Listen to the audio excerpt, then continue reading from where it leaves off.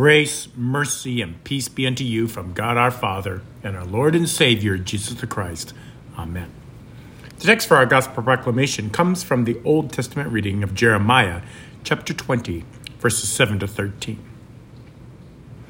O Lord, you have deceived me, and I was deceived. You are stronger than I, and you have prevailed. I have become a laughingstock all the day. Everyone mocks me. For whenever I speak, I cry out, I shout, violence and destruction. For the word of the Lord has become for me a reproach and a derision all the day long. If I say I will not mention him or speak any more in his name, there is in my heart, as it were, a burning fire shut up in my bones, and I'm weary with holding it in, and I cannot.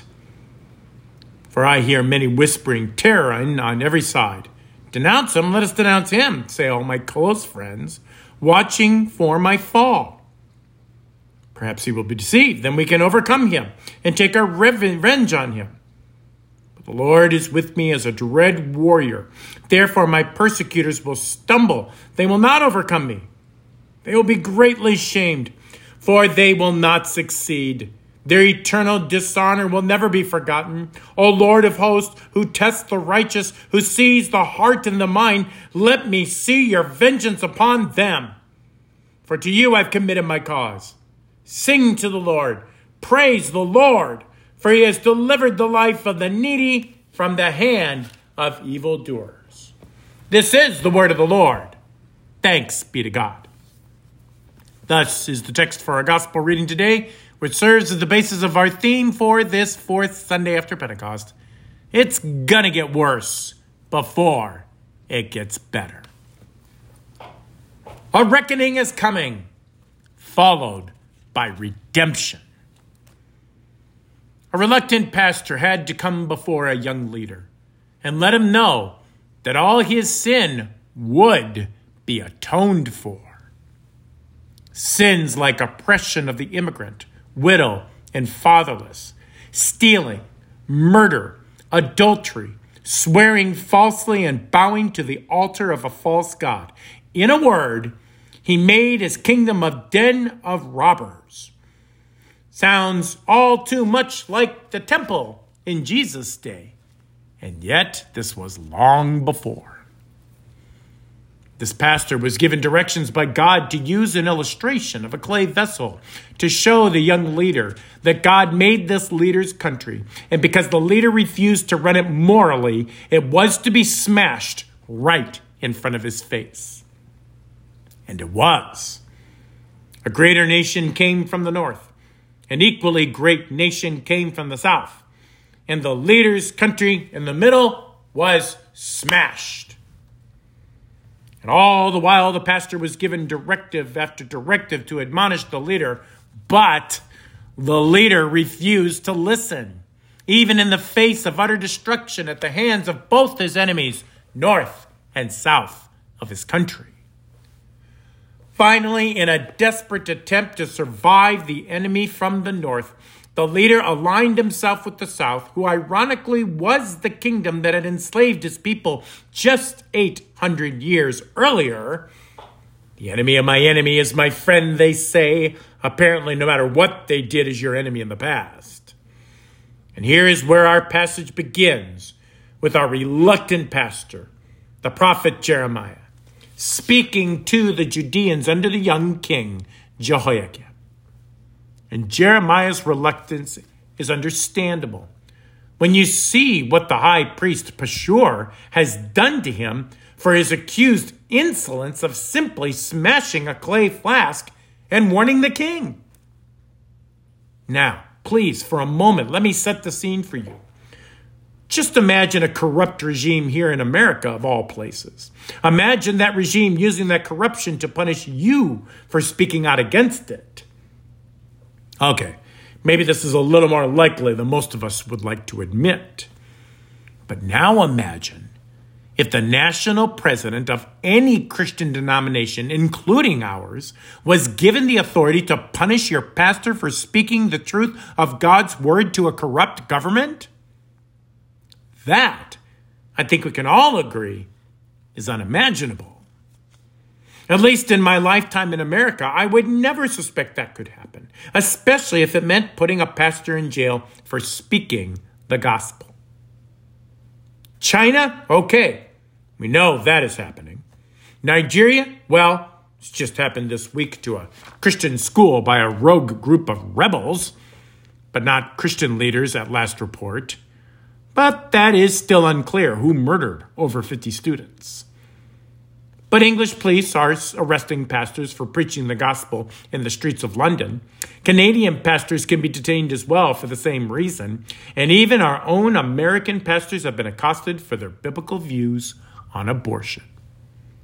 But so far, I have not witnessed a single Christian leader act under the authority of any government in the world to imprison Christian pastors for preaching God's word. When that happens, we will indeed find ourselves as in the days of Jeremiah the prophet, and kingdoms will be smashed like pottery thrown violently on cement floors.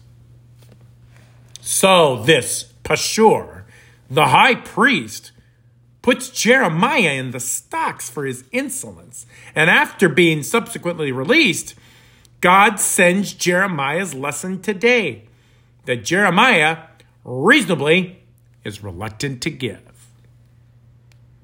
Jeremiah knows he will be portrayed as the laughingstock of the kingdom. People will mimic his preaching with mocking imitations of the way he speaks, and his message from God will simply be rejected again and cause division amongst God's people. But what we might take to being a simple, whining little pastor, and maybe even suggest he needs to put on his big boy pants and deal with it, misses what seems to be happening with Jeremiah's inspired and inerrant word from God. Jeremiah, and his other book, Lamentations, demonstrates that Jeremiah is standing in for God. For what the people think about Jeremiah is actually what they think about God. And if this is what God's people think about God, let the lamenting begin, because a reckoning is indeed coming, and it most likely will be unpleasant for everyone, to say the least. Oh, it's going to get worse before it gets better. That's what they tell you in military basic training, and for those of you that have gone through it, you cannot even conceive of how it could be worse as bad as it is in the moment when they tell you that. And you're already getting up at 4 a.m. to do muscle failure physical training every day but Sunday. You're already training for 12 hours a day, and by training, I mean pushing yourself as hard as you can, trying to memorize your field manual while doing feats of strength and agility that you previously felt was impossible. But each week passes, and you realize that you are doing everything you did before, but you're adding each week to the routines. So it does get worse.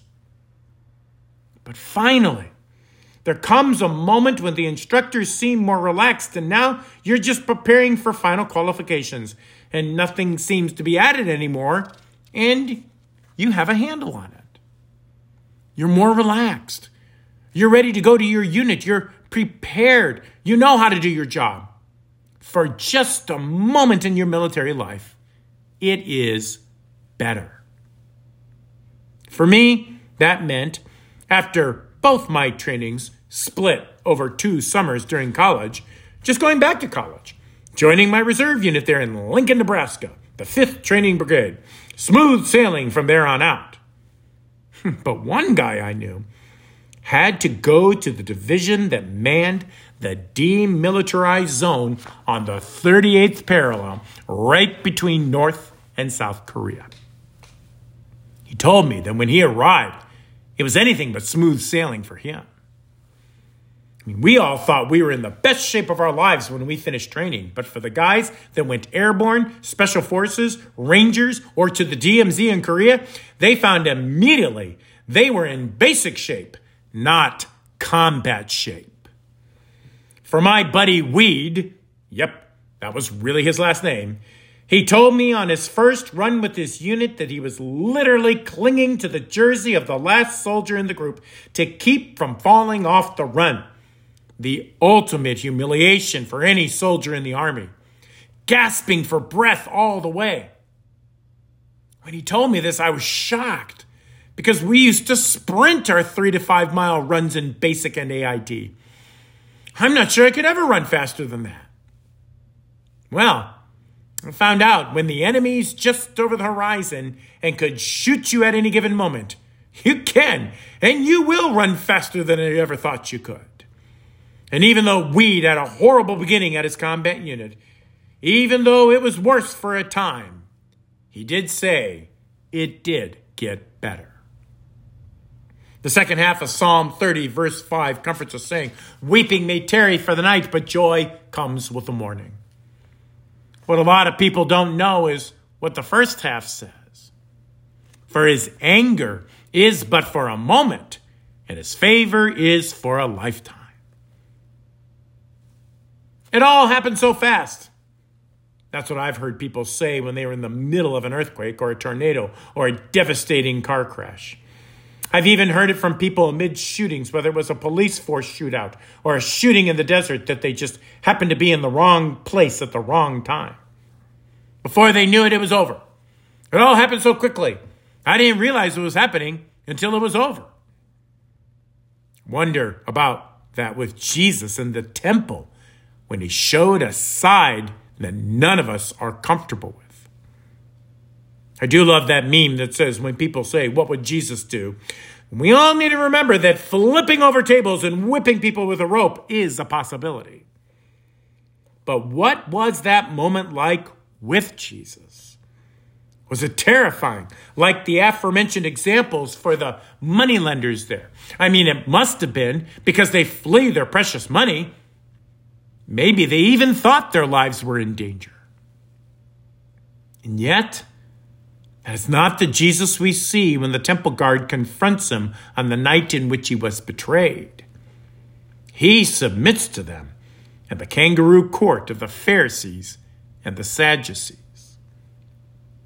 For these absolutely unrepentant sinners, weeping indeed tarried the night of Jesus' temple rampage, but their joy at eliminating their Savior was celebrated that Easter Eve. But their celebration was repentant sinners weeping. And even that only tarried for a night, for true joy at the hope for redemption revealed itself for repentant sinners Easter morning. And I got to tell you, it's helped me to see that even though God can be a terror to evil consciences, he does ultimately love us and wants to redeem us from our evil actions eternally. Even when God wants us to do what we don't want to do, like Jeremiah, yes, it usually gets worse before it gets better. But it does always eventually get better. Jesus knew that like no one possibly could. For he walked the way of the cross, taking on the worst pain conceivable in the worst way probable through the cross to show himself alive and eternally better for us. Indeed, it got worse, but now it's better. Amen. Now may that peace that surpasses all understanding guard your hearts and your minds in Christ Jesus always. Amen.